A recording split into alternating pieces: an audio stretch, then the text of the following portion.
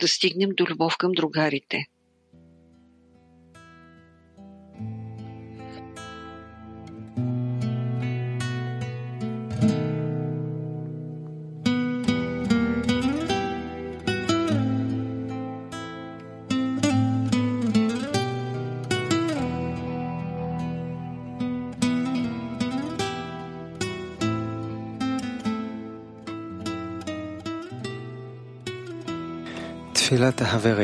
Молитва на другарите. Творецо, благодарим Ти, че си ни дал възможност да се съберем и заедно да се обединяваме всеки ден.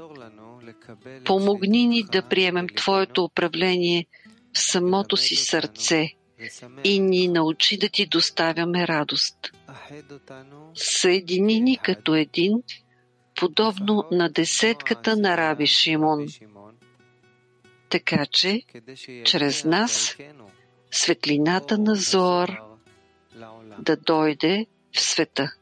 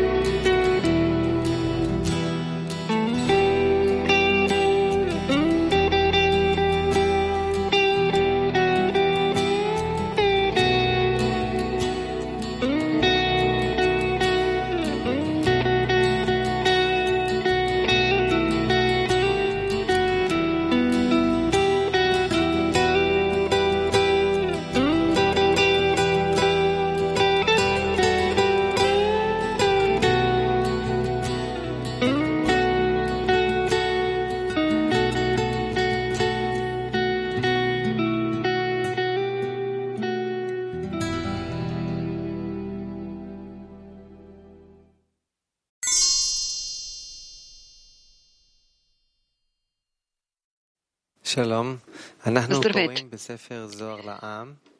Четем книгата Зоар за всички. Първи том, 361 страница, предисловие към книгата Зоар. Заповед 7.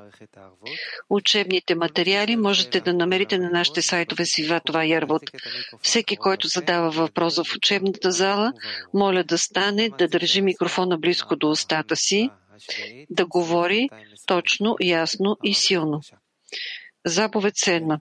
361 страница, първи том. 223 точка. Рав, моля. Да, това е много важна заповед. Заповед мицва на иврит от думата указания. Това, което Творецът изисква от всеки един,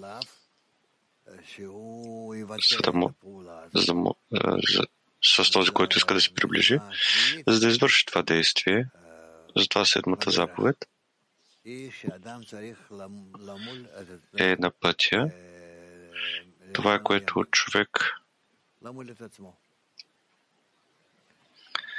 трябва да обреже себе си на 8-я ден и да отдели нечистотата от крайната плът, тъй като живото същество, т.е. Малхут, се явява 8-та степен на целия път. Нека да видим за какво говори и да задаваме въпроси. Както виждаме, това е много важно нещо.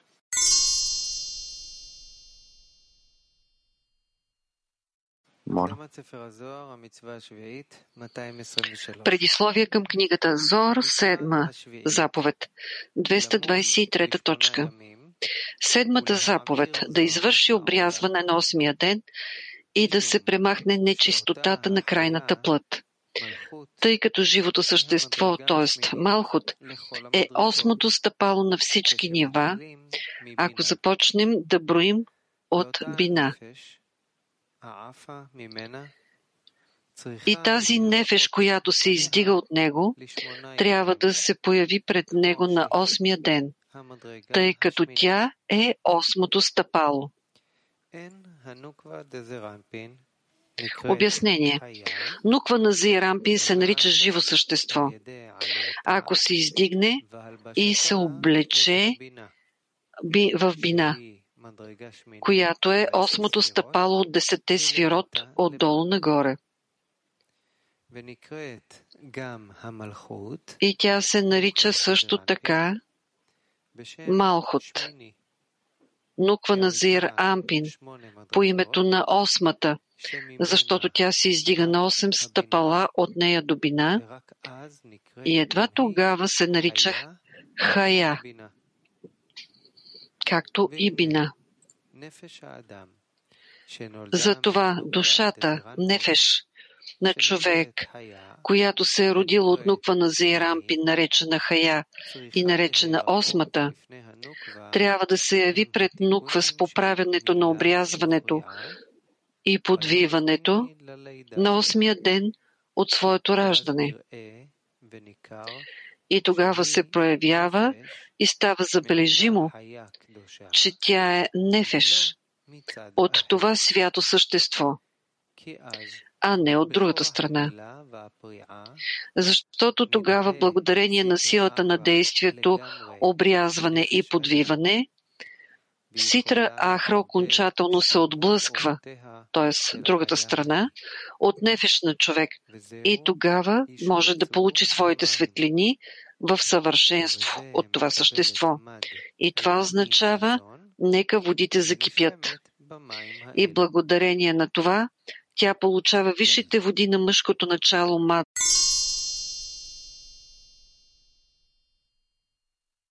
Скъпи Рав, а откъде се взимат тези сили? Да се извърши такова поправяне, обрязване на това живо същество. Написано е, че отначало тя трябва да се издигне в бина. Откъде се взимат тези сили? Всички сили, които са необходими, за да достигнем до края на поправянето, се намират в нашето обединение. Всички сили. Или може да кажеш по друг начин. Няма нито една сила в нас, за да можем да достигнем до обединение, но само с помощта на обединението. Ние се подобяваме на Твореца и тогава получаваме от него сили. Така работи. Затова тук няма какво да питаме откъде има сила. Силата е от нашата работа по обединение и само в такава степен ние също се съединяваме с Твореца и получаваме от него, стремим се, притегляме от него силата на обединение, силата на отдаване, дори любовта и така нататък. И затова най-важното е да не забравяме,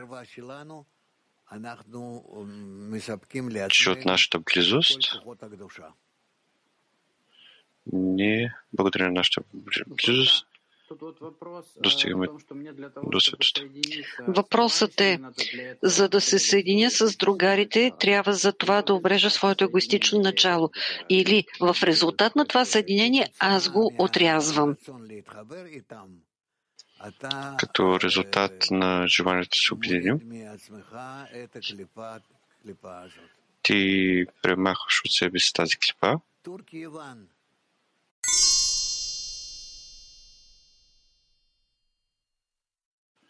Italia no. Perché arrivi la circoncisione, noi dobbiamo chiederla e pregare? Cosa possiamo offrire? Рав, трябва ли да молим и да искаме да дойде това обрязване? Да молим Твореца да стигнем до състоянието на обрязването, Брит Мила. Ако искаме да използваме желанието за получаване, цялата група, т.е. десятката, не е важно числото на хората, но ако така възприемаме това, което е, това е десятката. Ако искаме така да използваме нашата група, то се получава, че вече се намираме в системата на 10 сферот и в тях, ако използваме само силата на отдаване, то означава, че ние влизаме в рамките на обрязването. В рамките на обрязването, т.е. използваме килим за отдаване, едно по отношение на другото, а не на желанието за получаване.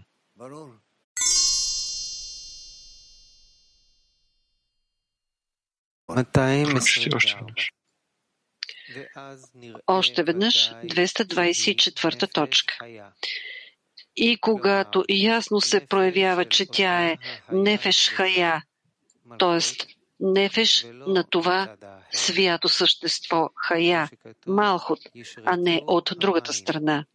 Както е казано, да закипят водите. И в книгата на Ханоха е обяснено, че знакът на нефеш хая е бил отпечатан в водите на святото семе. И това е знакът на буквата Юд, отпечатан върху святата плът, повече от всички други отпечатъци в света. Обяснение. Писанието изяснява да закипят водите от изобилието на живите създания, в смисъл впечатляване и формиране. Т.е. с помощта на обрязване и подвиване се формират и отпечатват висшите води на мъжкото начало, мад, предавани на нефеш на човека в записи образ на нуква, наречена нефеш хая.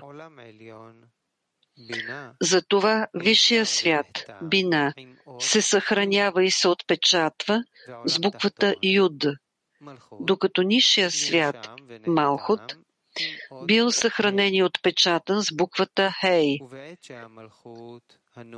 И във времето, когато малхут, нуква, се издига и се облича във висшия свят, бина, тогава от малхут, ма, излиза Хей от ма и вместо нея влиза Юд, както в бина, т.е. ми.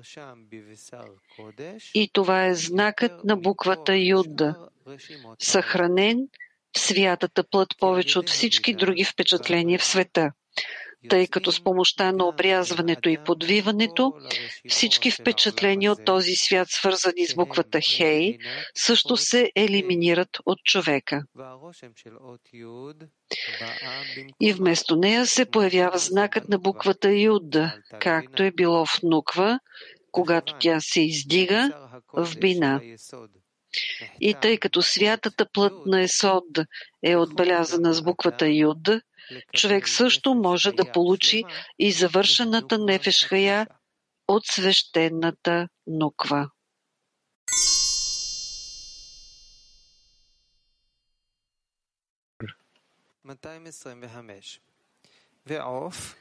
Двеста 25 точка.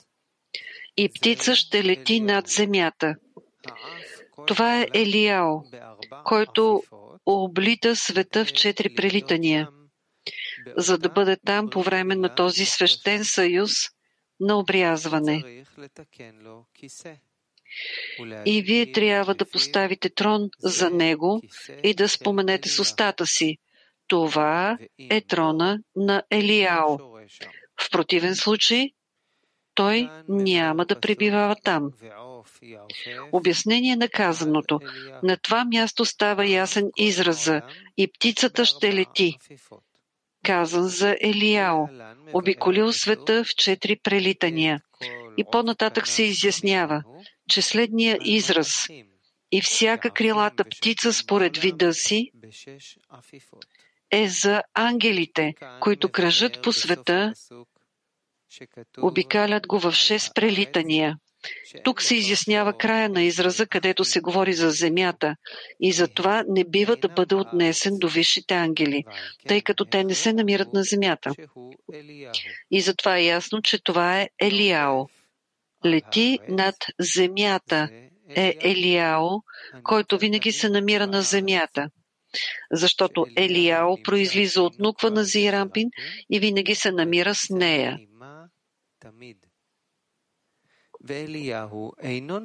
Елияу не се отнася към страната на Аба Веима, защото той обикаля света в 4 прелитания.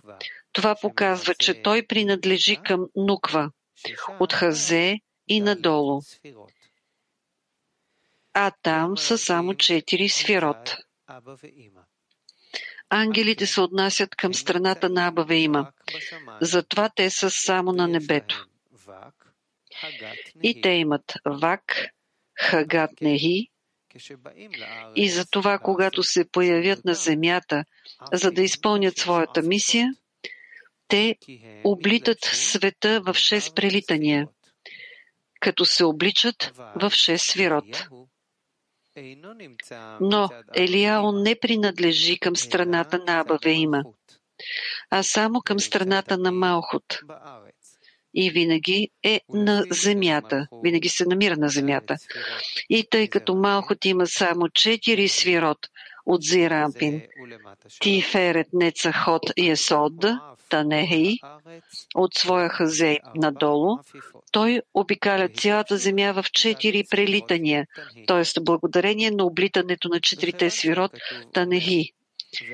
И казано е в писанието, и птицата ще лети над земята. Това не се отнася за ангелите, а за Елияу, който е на земята. Докато израза и всяка крилата птица според вида й, в който не се споменава земята, се отнася за ангелите, които са от страната на Аба Веима и обикалят света с 6 прелитания. Елияу, който обиколил света с 4 прелитания, за да бъде там по време на извършването на този свещен съюз на обрязването. И е обяснено, че тъй като Елияу казал: ревнувах за Твореца, защото синовете на Израел са наречили съюза с теб. Творецът казал на Елияу: кълна се, на всяко място, където моите синове отпечатват този знак на святост върху плътта си, ти ще се появиш там. И устата, която свидетелства, че Израел е нарушил завета, ще засвидетелства, че Израел спазва завета. И Елияу бил наказан от Твореца, защото говорил с думи на обвинение против синовете негови, казвайки: защото синовете на Израел изоставиха Твоя завет. Тези думи, разбира се, не бива да се разбират в буквалния смисъл. Те казват, че Елияу е длъжен да присъства на всяко обрязване на синовете на Израел, тъй като е наказан за изказването на обвинения срещу Израел. И освен това, защо е казано, че трябва да бъде поканен, като се споменава с уста? Това е тронът на Елияу.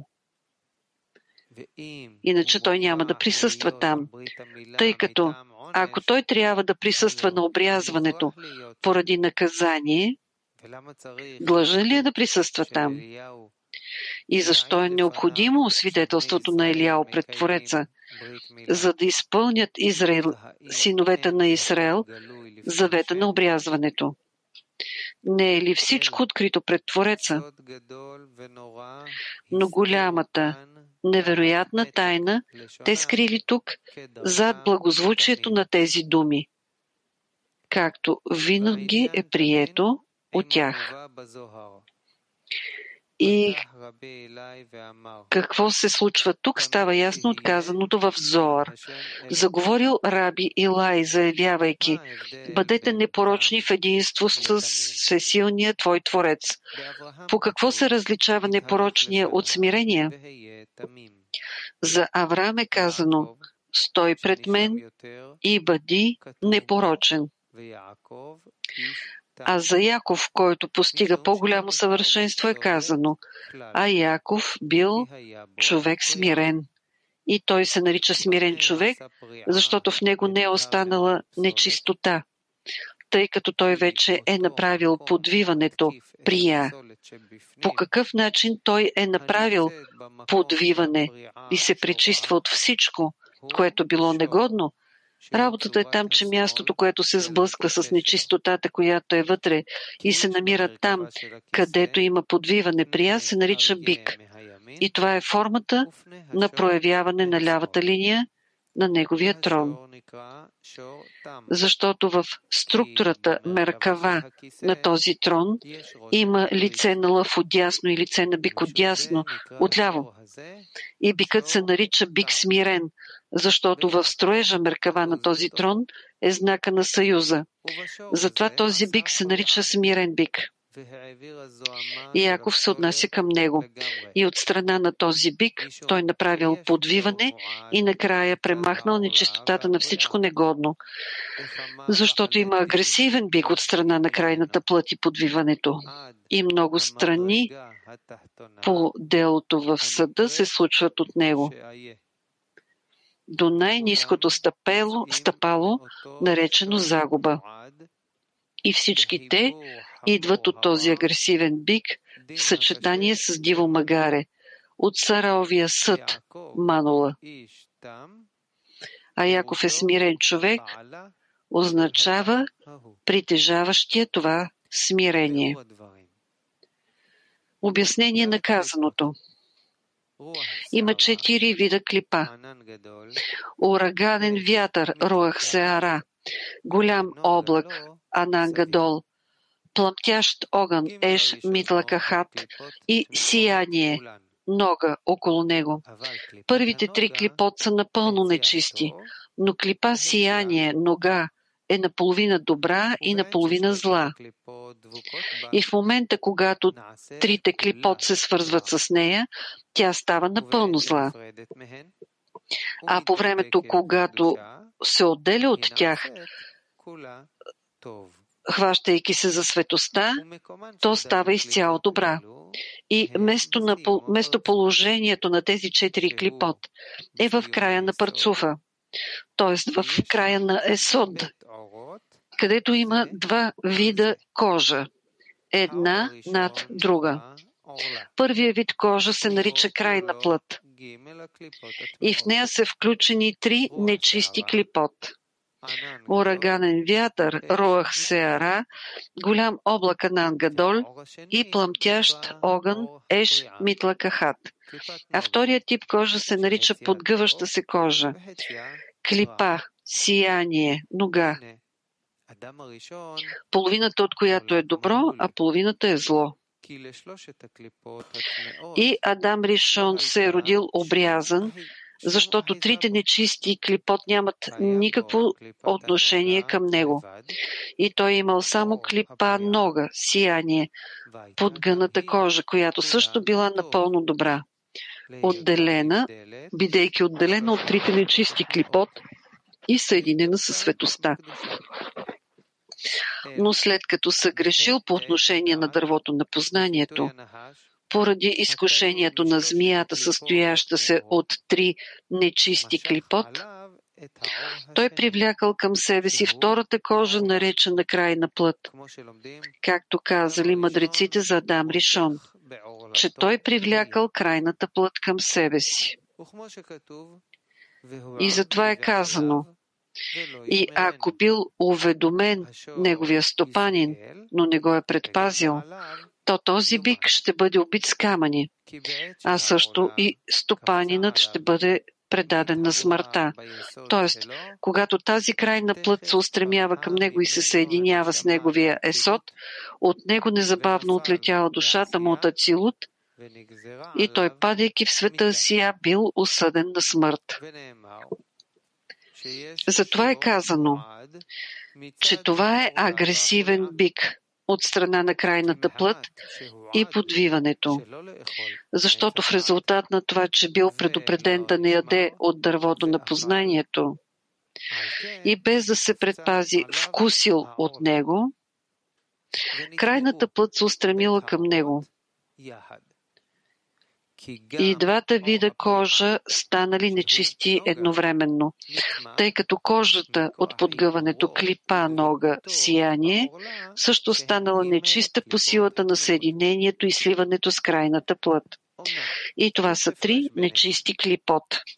Но има разлика между двете и кожата на подгъването се нарича смирен бик, а не агресивен, тъй като бил в пълна святост преди прегрешението на дървото на познанието и е станал нечист само поради крайната плът, прилепнала към нея. Затова има две отделни поправения – обрязване и подгъване. За агресивния бик е казано, този бик ще бъде убит с камъни. И също така трябва да се отстрани крайната плът, да се отреже от светостта и да се предаде на праха. Но за смирения бик е казано, среброто ще разделят наполовина. И също така кожата за подгъване трябва да се остави в святост, присъединена към есод, но трябва да се раздели на половина, като се разреже на две части и по този начин Мохин отново се проявява в парцуфа и се открива святата плът. И от страна на този бик той направил подгъване и накрая премахнал нечистотата на всичко, което било негодно. Чрез разделянето на кожата на две части около есода, всички нечистоти, които подгъващата кожа е попила поради предишното си съединение с крайната плът, се анулират и отстраняват. А мохин, които се отделили от крайната плът, могат отново да се проявят. Но това все още не е достатъчно, за да върне всички мохин, които се отделили от Адам Ришон поради греха на дървото на познанието. Защото е казано, по същия начин стопанинът ще бъде умъртвен, въпреки че неговия бик ще бъде убит с камъни. И това е така поради голямата сила на агресивния бик, която дава възможност на сам да обвинява със същите думи, както в писанието. И господарят му беше уведомен, но не го спази. И за да поправи това, Елияу взел върху себе си обвинителната дума на сам, обвинявайки синовете на Израел вместо сам. Както е казано, защото нарушиха съюза с теб, синовете на Израел. Така Елияу затворил устата на сам, анулирайки мисията на сам, защото е поел върху себе си неговата мисия. И тогава той има сила да стане в последствие също така и защитник. По времето, когато вижда, че синовете на Израел спазват съюза. В това е смисъла на казаното, че Елияу трябва да присъства при всяко обрязване и устата, свидетелстваща, че Израел е нарушил съюза, ще свидетелства, че Израел спазва съюза. Тъй като той поел върху себе си силата на обвинението от сам на синовете на Израел, заявявайки, че Израел са нарушили съюза, както е казано, и господарят му беше уведомен, но не го предпази. Затова той има властта да свидетелства в случай, че спазват съюза. И тогава окончателно се отстранява силата на агресивния бик и всички мохин, които са се отделили поради агресивния бик, могат да се проявят отново. Затова е казано, и трябва да му се постави трон, т.е. освен необходимостта от поставянето на стол за съндъка, на който се извършва обрязването и подгъването, е необходимо да се постави и втори стол, предназначен за Елияу. А защо един стол не е достатъчен и за двамата? Кресло, а също така и трон, на всяко място означава начало на поправянето, така че висшия да може да пребивава в нисшия. Мохин, които се разкриват вследствие на обрязването и подгъването, и свидетелството на Елияу за спазването на съюза, са две отделни понятия. Защото тази сила на Мохин, която се разкрива в резултат на подгъването, се отнася до свойството смирен бик, когато не се знае, че той е бодлив бик. Символизираш връщането на нога към светостта, чрез разделяне на среброто на половина. Свидетелството на Елияу е необходимо за премахване на злото, причинено от агресивния бик, т.е. от силите на самите три нечисти клипот, и да им затвори устата, за да не могат да обвиняват. Затова са необходими два стола.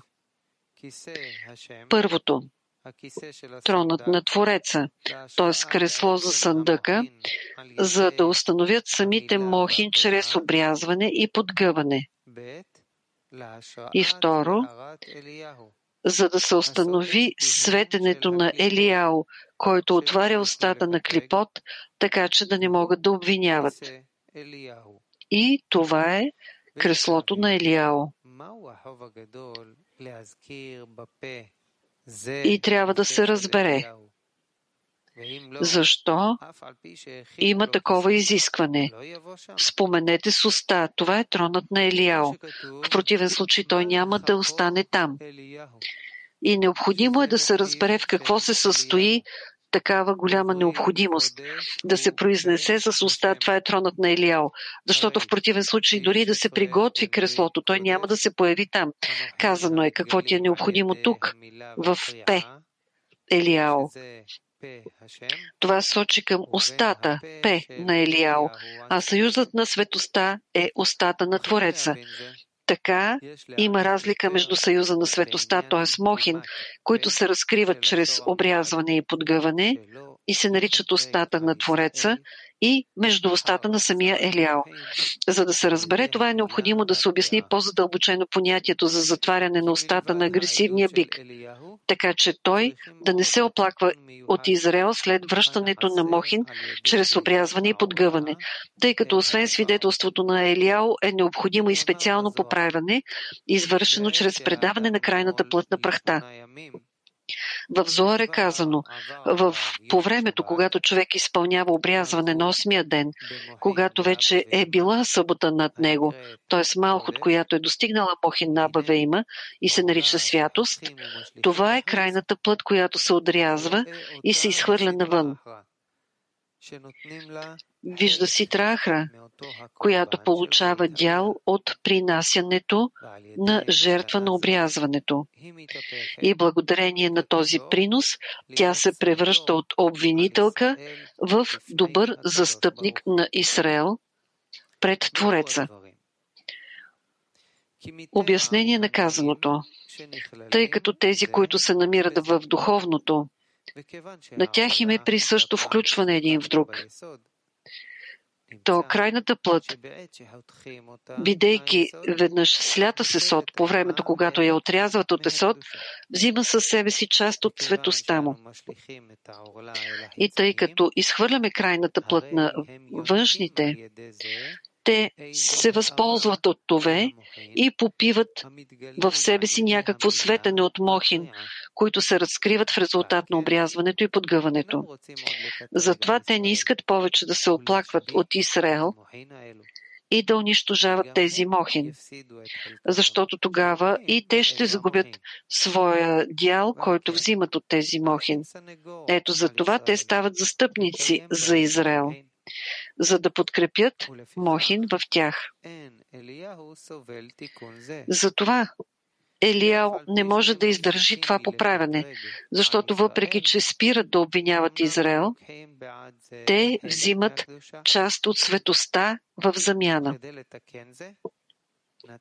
И за да поправи това, Елияу поема вината върху себе си и изобщо нямал намерение да ги пожали,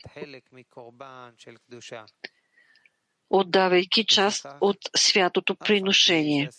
Затова въпреки че Ситрахра вече е прекратила обвиненията си, преминавайки на страната на защитата, самият Елияу продължава да обвинява, за да изкорени напълно силата на Ситрахра и да я отдели от светостта. Затова устата на Елияу е необходима в допълнение към устата на Твореца, която се отваря в резултат на обрязването и подгъването, оставяйки част от приношението на Ситрахра. Защото устата на Елияу окончателно изкоренява Ситрахра. Затова е казано, че устата, която свидетелства, че Израел е нарушил съюза, ще свидетелства, че Израел пази съюза. И това означава, че трябва да се спомене с уста. Това е тронът на Елияу. Т.е. трябва да се спомене за него, да се привлече устата на Елияу към неговия стол, а не да се задоволява с устата на Твореца, премахвайки обвинението на Ситрахра и превръщайки в защитник. В крайна сметка, той остава длъжник на Ситрахра и е длъжен да й даде дял. И тогава, благодарение на устата на Елияу, той отстранява обвинителя и не се налага да го наслаждава в замяна. Но ако човек не полага усилия да привлече с устата си устата на Елияу над неговия стол, той не пребивава там. Затова е необходимо да го привлечем. И дори няма място за въпрос как е възможно устата на Елияу да поправя повече от устата на Твореца. Тъй като е казано, което Всевишния е създал, за да го направи. Защото Творецът е започнал творението за това, за да може човекът със своите добри дела да го завърши.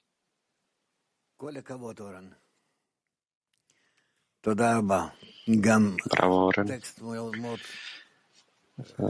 Много ти благодаря.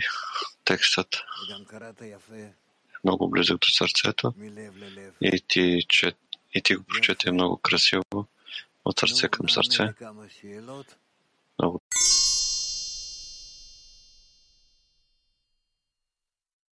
Благодаря, учителю.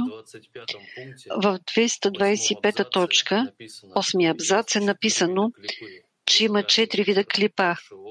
Ураганен вятър, голям облак, разгарящ се огън и сияние. Какво представлява това? Какво е това? 4 клипи, които са срещу четирите нива на желание за получаване.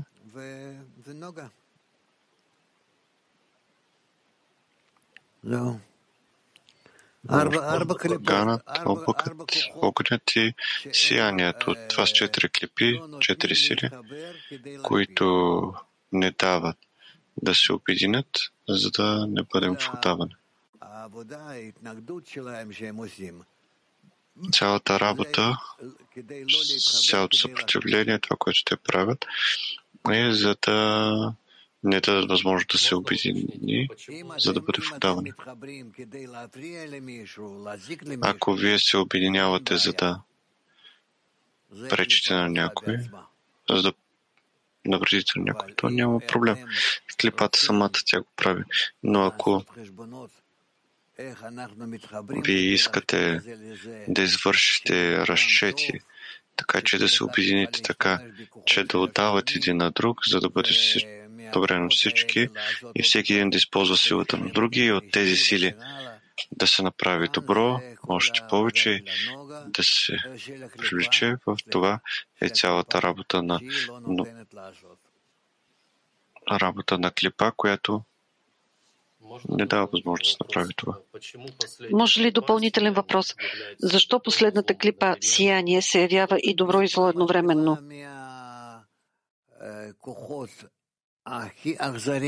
Клипа започва от силата на безпощадните, т.е. най-страшните, които няма нищо добро, и постепенно на степента, която преминава, тя се издига и се поправя, когато не стане такава, че на практика не трябва да се отличава от добрите сили, и затова тя обърква хората и те мислят, че това е хубав знак, това е хубаво място, хубава сила, и се присъединява към тази сила и тогава тя пада. Клипа е много безпощадна.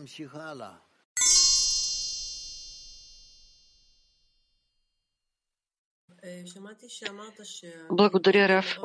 Чух, че вие казахте, че клипот са много жестоки. Как човек може да се предпази, да не попадне по тяхна власт? Само с помощта на това, че се скрива сред приятелите. А как в обединението, в молитвата за обединение, можем да се погрижим за добрите желания на другарите? Ако вие се прегръщате заедно с приятелите, то тогава няма място за клипа. Тоест, когато молим Твореца да ни обедини, на нас не ни е необходимо да изясняваме какви желания, само да ни обясни и трябва да разчитаме на това, така ли? Да. 5:31. Рав, ние четем и слушаме образите и обясненията на духовни процеси. Ако трябва да се обединим помежду ни в правилно намерение, какво в крайна сметка сме чули и сме почувствали? Вие бихте чули гласа на ангела. А какво означава това? Какво означава, но ще чуеш какво означава. Че всички ангели, че гласът на ангела е също и гласът на Твореца. За какво трябва да моля, за да чуя всичко това? Освен обединение с приятелите, в крайна сметка ти няма за какво друго да молиш. Ти само искаш да разкриеш своята душа с всички разбити килим, най-малките, и да ги обединиш всички заедно, така че да има пълно съвършено кли, завършено, и тогава в това пълно и завършено кли ти ще почувстваш напълването с висшата светлина, която ти свети. Жени Мак 21.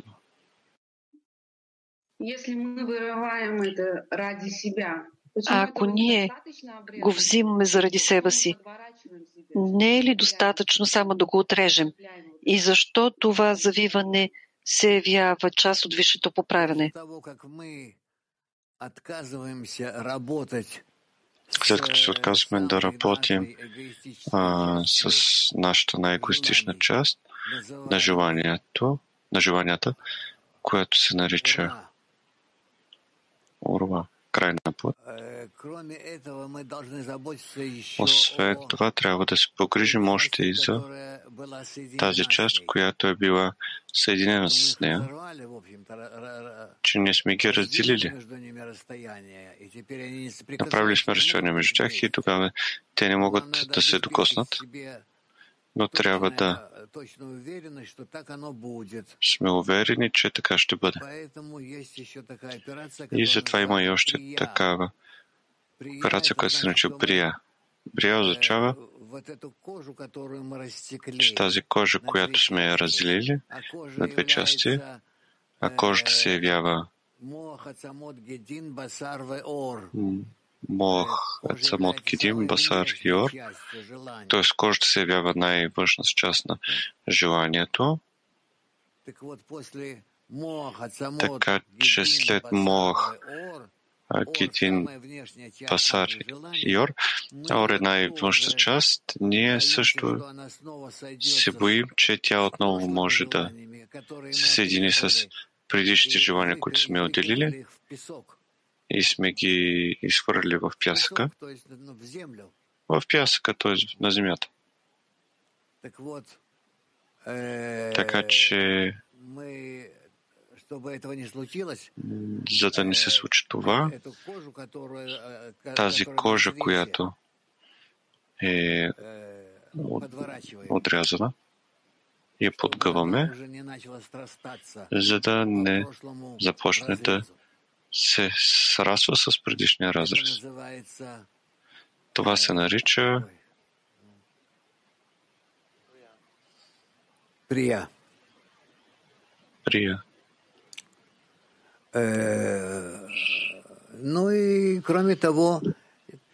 Но и освен това, тази кръв, която потича,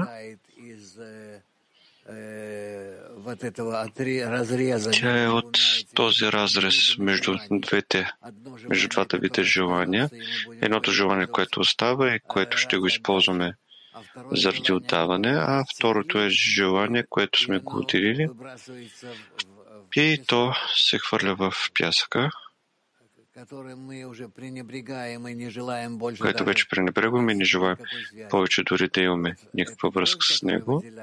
Тази кръв, която се отделя на място на разреза между тях, тя също не е съвсем правилна кръв, но капки от тях падат на земята. Това всичко е литературно или образно обяснение на това, което всъщност става с нашите желания. До толкова желаем да се отделим от егоизма, да се изолираме, така че повече да не се върнем към него.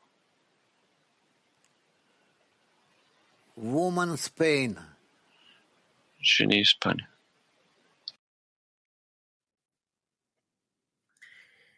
Buenos días, querido Raf y Cli Mundial. Добър ден, скъпи Раф, световно Кли. Въпросът е следния.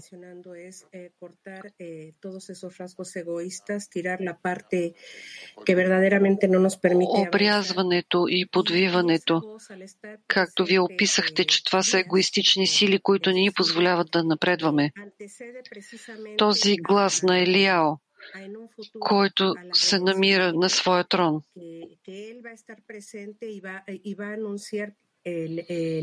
Това отнася ли се към бъдещето, към общото поправяне? Елияо остава във всички поправяния до пълното поправяне и той действително е важен ангел. Себир. Благодаря, Раф. А какво означава, че посредством това поправяне, обрязване и подвиване, клипот получава светлина и престава да обвинява Израел?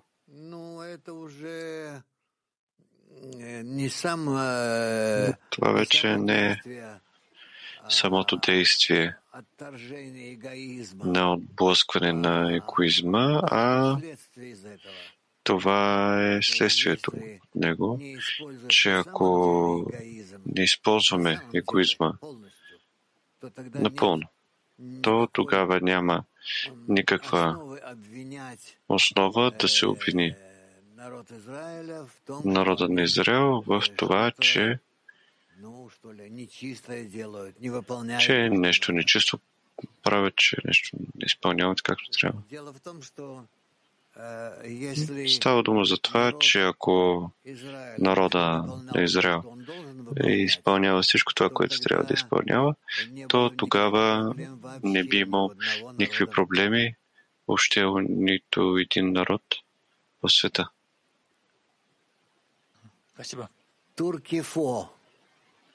Турция. Selam Rav. sünnet derisini kesip attığımız topraktan anlamına geliyor.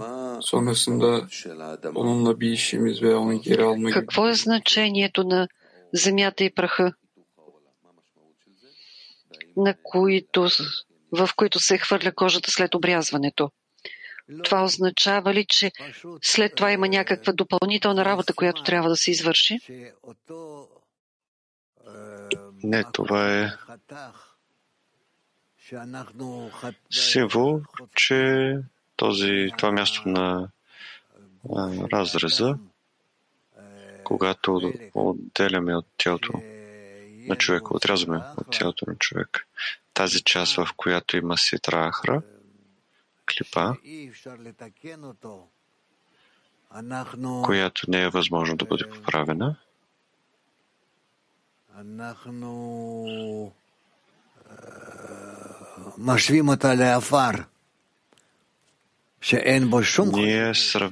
ние сравняваме с праха, който няма никаква важност.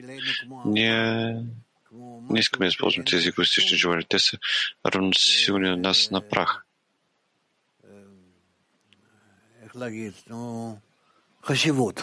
Това е като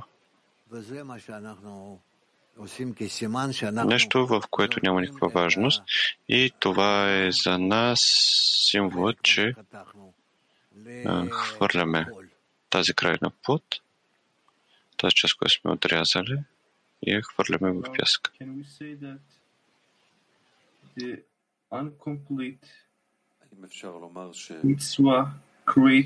Рав, може ли да се каже, че заповедта, която не е пълна, създава непълни ангели и те се оплакват от народа на Израел в присъствието на Твореца, защото не е довършена заповедта? Това, да, но все пак е нужно да разберем, че тази заповед се счита много важна, най-важната, защото с помощта на нея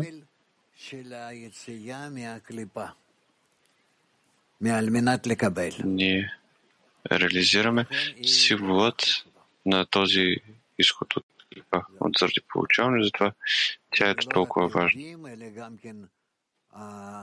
И тя не е само при евреите, но и при арабите, но и при още няколко народа. Те изпълняват, вече те го изпълняват, правят го чрез поколения.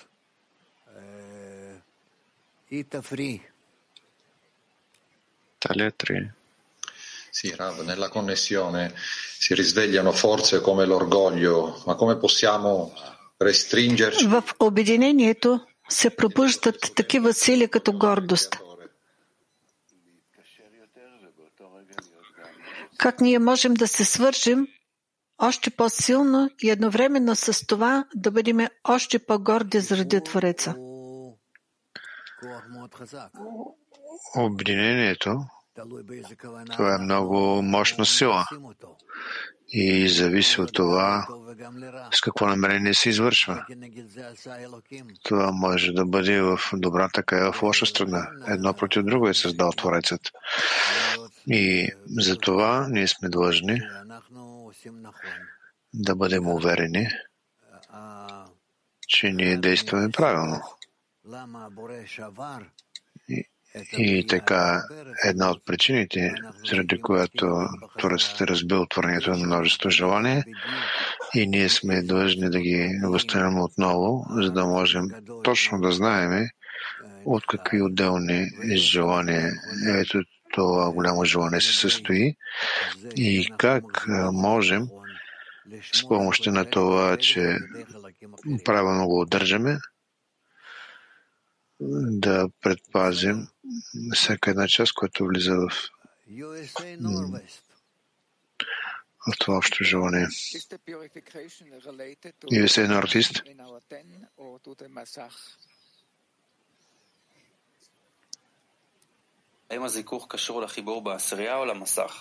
Усещането е свързано с обединение в десятката или с екран? С екрана, разбира се, ни едно желание не изчезва. Ние не изхвърляме желанието в земята, на земята, а изхвърляме клепот. Намерението заради получаване го хвърляме на земята.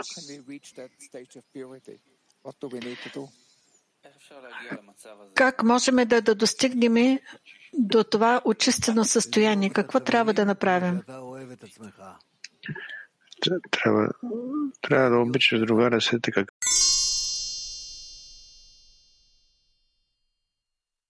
48.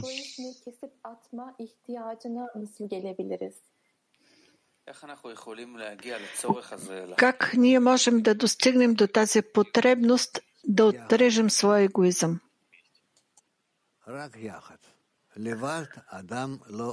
Само заедно.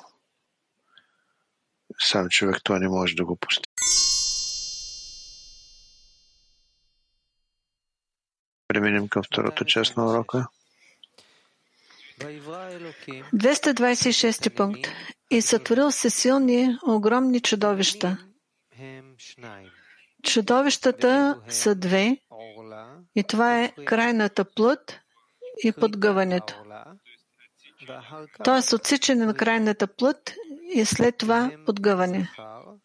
А това са Захар, мъжка, и Некева, женска част.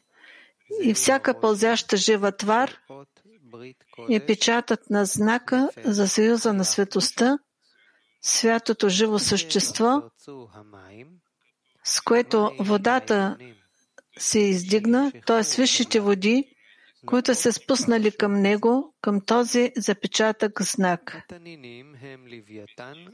Пояснение. Чудовищата са Левиатанът и неговата половинка. Те съответстват на крайната плът и подгъването, наречено пълзяща змия, Нахаш Барях и извиваща се змия,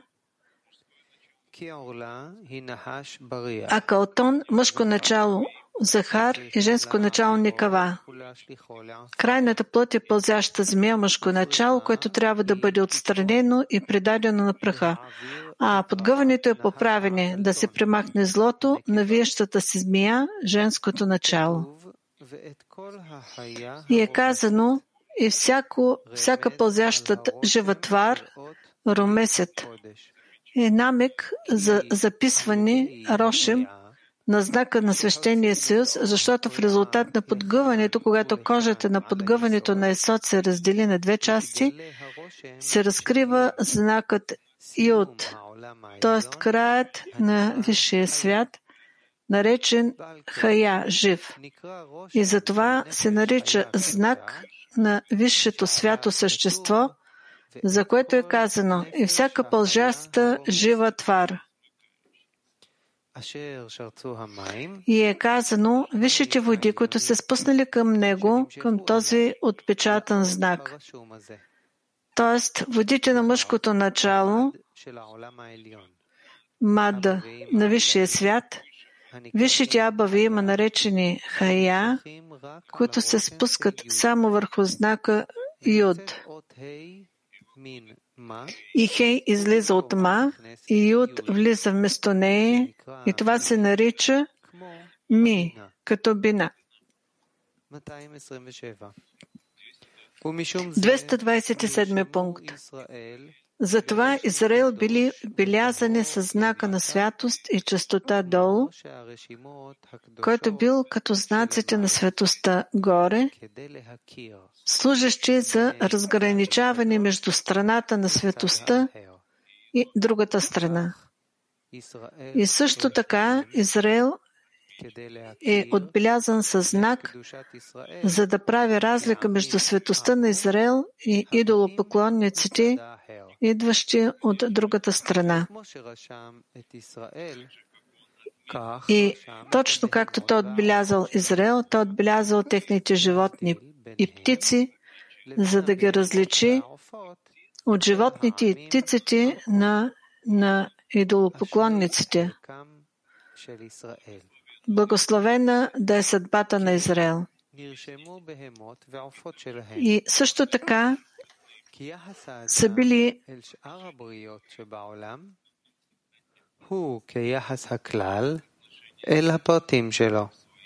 също така техните животни и птици били белязани. Отношението на човек към останалите създания на света е като отношението на цялото към неговите части.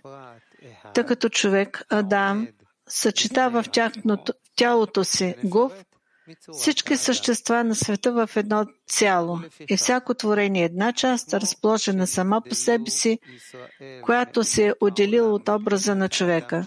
Затова точно както Израел се отделили от народите на света като човек в тях, същото разделение се извършва и в техните части, т.е. при животните и птиците. И причината да споменаваме животните и птиците тук е, че Писанието ги споменава. И вече, изхождайки от това, те съдят останалите същества, които са части от Израел и народите по света.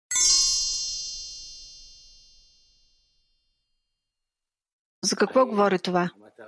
Аз не разбрах въпроса ти. Целта на четенето на Зор е да достигнем до това, което ти чувстваш, което написано в Зор. Какво означава какво е написано в Зор? Какво означава да почувстваме Зор?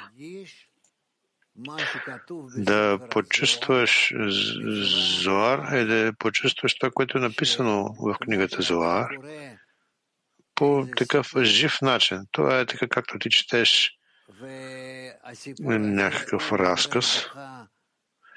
И този разказ пробужда в тебе съвършено точна картина на това, което се случва. Тези хора и другите хора и тук, животни, и там, дървета, цветя, не е важно какво и ти четеш и ти разбираш, че това, което четеш, във всичките му подробности. И така и тук ти четеш книгата Зоар и разбираш как това е станало, как е възникнало и как се случва с помощта на всичко, което се случва. А кога можем да достигнем това, за което вие говорите? Ти си должен да влезеш вътре. А какво означава това? Вие говорите за последните детайли. Колко време, кога, що, кога ще се случи? Питай себе си, защо питаш мен?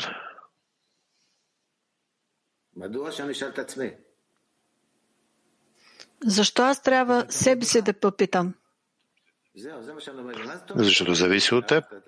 Ето това не разбирам аз. Какво означава зависи от мен? Вие можете ли да обясните какво зависи от мен? Кога ще започна да свързвам усещането с това, което е написано в Зор? Попитай по-надълбоко това, което ти питаш. И изпълнявай това, което Зоар ти препоръчва по-правилно. Мисъл за какво трябва да мисля?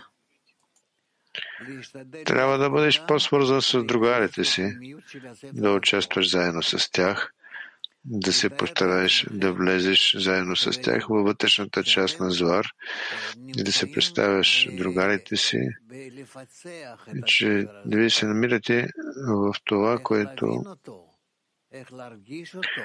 това, за да разкриете, да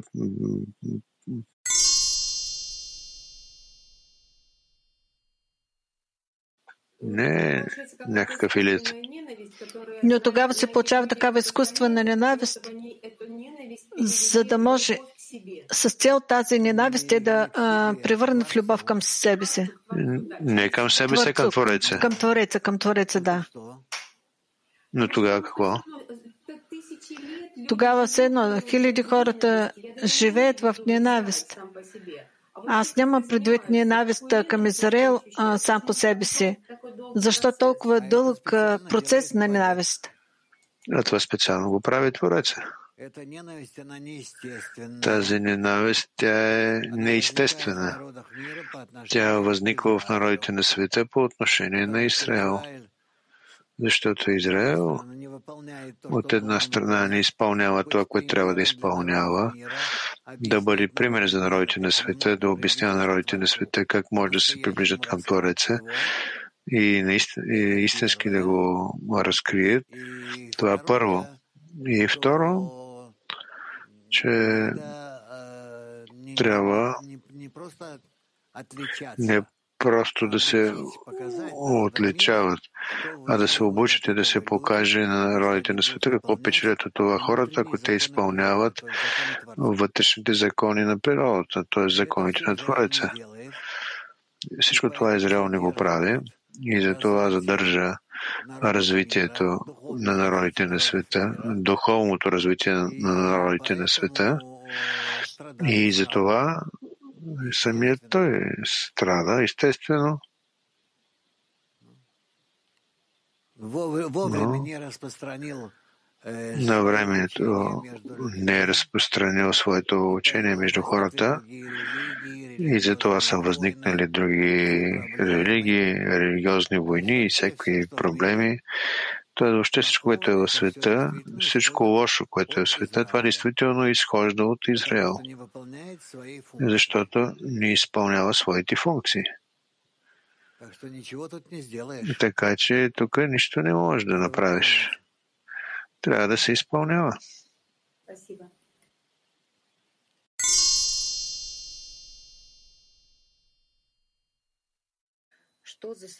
Въпросът е такъв, що за състояние в егоизма, обрязване на крайната плът, от която можем да се избавим, т.е. да изхвърлим в пясъка? Намерението заради себе си. Това се нарича крайната плът на егоизма. Тоест всичко, каквото и да правя, в крайна сметка го правя заради себе си. Това трябва да се обреже, да се изхвърли като съвършено ненужно нещо. Турция.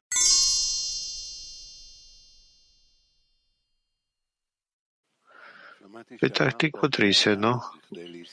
Аз чух, че вие казахте, че човек, за да се скрие от жестокостта на клепот, трябва да влезе в десятка и да се скрие в нея. Моят въпрос е такъв. Как другарите в десятката скриват практически и другари от жестокостта на клепот?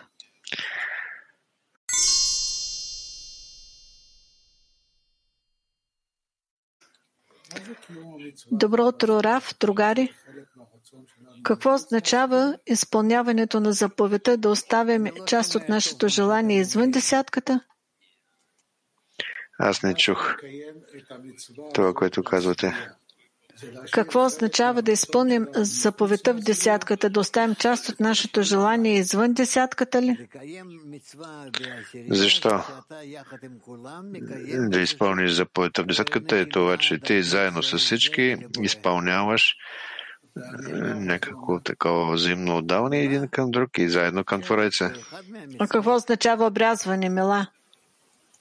Обрязването, това е една от заповедите.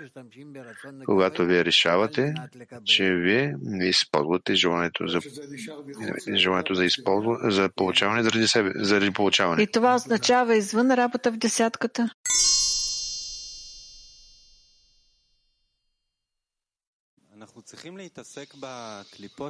Благодаря, Рав. Ние трябва да се занимаваме с клепот ли, да ги изясняваме ли, или само да се занимаваме с любов към другарите? И тогава сами клепот ще изчезнат. Когато ние се занимаваме с любов към другарите, с определението между нас, в различни видови връзки между нас, ние изясняваме какво ни пречи и тогава ние отделяме клепата от светостта. И ако аз откривам някакви намерения заради другарите, т.е. нужно е само да се усилва връзката между нас. Да.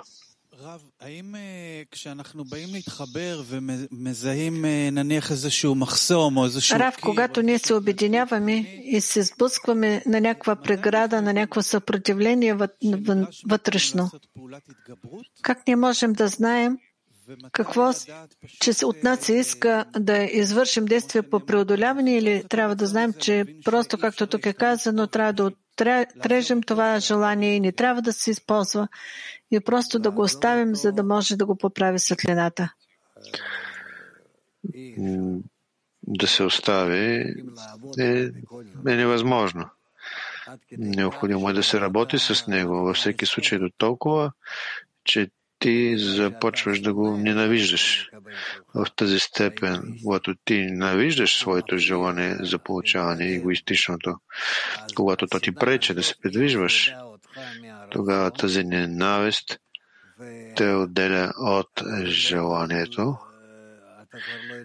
и ти вече не знаеш какво да правиш с него и тогава да го отрежеш, да го убиеш, да го изгориш. И тогава с такива действия, с такива чувства, те отделят заради получаване.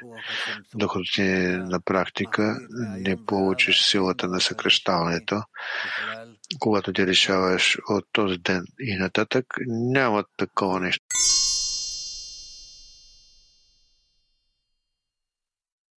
GF1. Да, скъпи Раф, вие казахте, че аз мога да отрежа така своят егоизъм, че просто към него да не се възвръщам. И просто така да го отблъсна от себе си. А как се случва това? Как да се издигна и на къде да се издигна? На тези непрекъснато разкриващи се желания. Под въздействието на Твореца. Творецът ти показва на теб и егоизмът пада. Той не може да стои редом с Твореца. И от тук нататък повече не се боиш от егоизма. А какво означава, че Творецът ми показва? Това не е в резултат на някаква работа. Това не е част вървя по улицата и Творецът изведнъж ми показва. Но ето така. Той показва егоизма на своя фон и затова ти виждаш, че това са съвършено две несъпоставими свойства. И затова ти трябва да бъдеш с Твореца, не с егоизма. Чрез другарите, ако ние се съединяваме в нашата връзка, нали? Разбира се, че това го чувстваш, че другарите си. Ти виждаш как другарите се отнасят един към друг, по-добре, отколкото ти към тях. А какво означава, че ние можем да се реем на целият този егоизъм? Ние няма да се възвръщаме към него, или той ще бъде такъв, какъвто е по-рано бил? Ти ще бъдеш над него. Над него.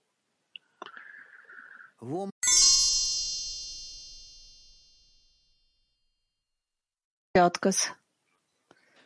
Раф, ние не ви чуваме. 11-ти отказ. Зоар за всички. Предисловие към книгата Зоар. Статията 2 точки. Всички многобройни противоречия, несъвместими с неговото единство, като изпитваме в този свят, началото ни отделят от Твореца, но когато полагаме усилие в изпълняване на Тора и заповедите с любов, с цялата си душа и с цялата своя същност, както ни е заповядано, за да доставяме радост, на който ни е създал, тогава всички тези сили на разделение не са способни дори в най-малка степен да намалят любовта ни към Твореца с цялата ни душа и с цялата ни същност. И тогава всяко противоречие, което преодоляваме, се превръща в врата за постигане на неговата мъдрост.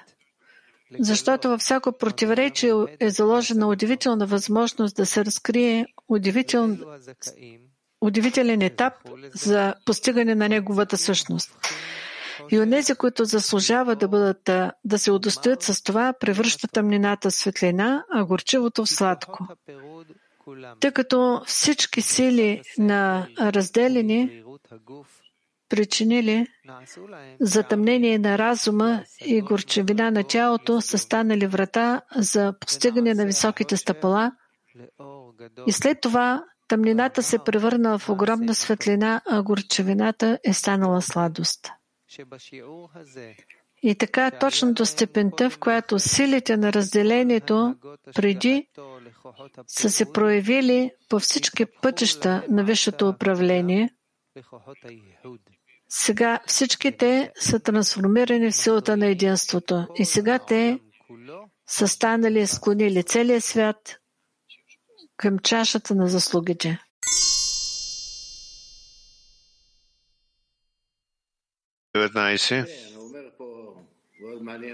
Да, той говори тук много интересно, че във всяка сфера особена милост е да разкрием неговото управление. Какво означава във всяко противоречие е заложена удивителна възможност на постигане на неговото състояние? Защото всички противоречия и изменения, които има, са заради това, за да ни покаже, че в това творение, което изцяло представлява само по себе си единство, и неговото име е единно, и всичко е единно, и там има много срезови, степени, части, и всичко това въздейства върху нас, за да можем ние да достигнем от състояние на отделни части, отделни и разделени частички до степен на съвършено състояние. А какво е това сила на разделение? Как ни разделя тези сили? Тези сили ни помагат да разбереме какво представлява само по себе си нещата, с които ние се занимаваме и от какво ние се състоим. Тоест, без сила на разделение трябва да напредваме? Но разбира се, как ти си учил в училище и как си дошъл до това учене. Преди всичко ти си изучавал малки части, в какво те се отделят. Тоест, вие казвате, Цвика, радвай се, че в теб има разделение, че има объркване, раздор с другарите. Разбира се. Защо трябва да се радвам на това? Защото с това, ако ти правилно се отнасяш към тях, ти ще разбереш съвършенството и иначе няма да го разкриеш. Ако има разделение, то има и обединение ли? Само и заради това съществува разделението. Тоест невъзможно е без разединение, което вие казвате. Вярно е. Когато Творецът е бил радостен в третия ден. Какво означава това? Това означава, когато има смърт, разделение, когато това е разкрито и разбираемо, и тогава хората могат да се издигнат над това. Но вие разбирате, че това е до такава степен нереално. Нашата мисъл, т.е. ако има разделение, ние напредваме. Не. Това се говорите, ако ти правилно се придвижваш, ще разкриеш разделението, а след това единството. Отначало разделението, а после единството. И така ще се придвижваш. Ляво, дясно, ляво и дясно.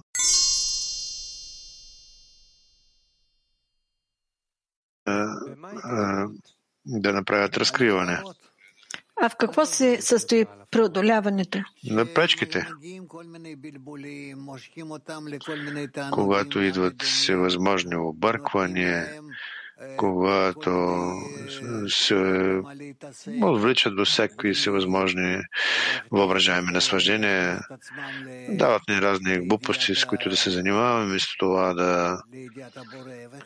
да се държиме в знанието на Твореца. И така нататък. И какво означава да преодолее това? Да преодоляваш това е да се занимаваш само с уподобяване на Твореца. Всичко, което ние правим и мислим, това да бъде заради отдаване. А какво се случва с всички глупости? Къде отиват те? Ние не се ползваме от тях, те изчезват. Какво означава не използваме? Те не искат да се занимават заради получаване. Неща, които са празни, без всякакъв смисъл. Как да ги отделим? Те запълват цялото сърце, целият разум. Как да ги изгоним? Едното с помощта на другото, доколкото аз взимам книги по Кабала, книгата Зоар, особено статиите и писмата на Балсо Ами Рабаш. С помощта на това аз се заставям да премахна цялата мърсотия от моята глава, целият буклук. Иначе не може.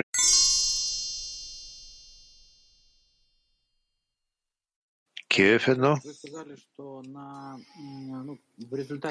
Да, скъпи Рав, вие казахте, че при работа с това, което ни обърква, тогава аз разкривам отговора. Що за отговор разкривам? Доколкото Творецът те управлява, ти искаш да избереш заради отдаване и там ти с него се съединявате заедно в това свойство, отдавайки се взаимно един на друг. Тоест много объркване преди конгреса и другарите го чувстват. Какво трябва да направим, за да достигнем до някакъв избор и изобщо да се свържем с Твореца? Дайте да се пригърнем помежду си и да поставим Твореца в центъра на нашето обединение и повече нищо друго не е необходимо. И тази форма ще включи в себе си.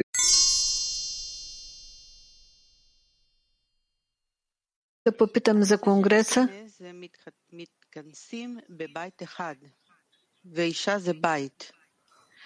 אז מה אתה מצפה מהכלי הנשים מעכשיו עד הכנס, ומה אתה מאחל כתוצאה מהכנס? Какво вие очаквате от женското кли на конгреса?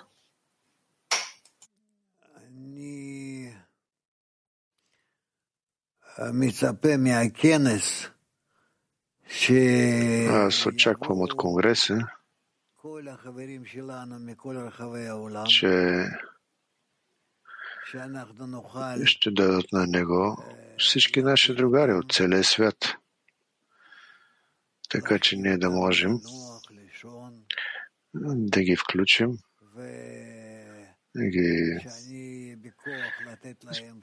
да им дадем възможност да спят, да ги нахраним, да имам сили да давам уроци, колкото те искат, каквито те искат.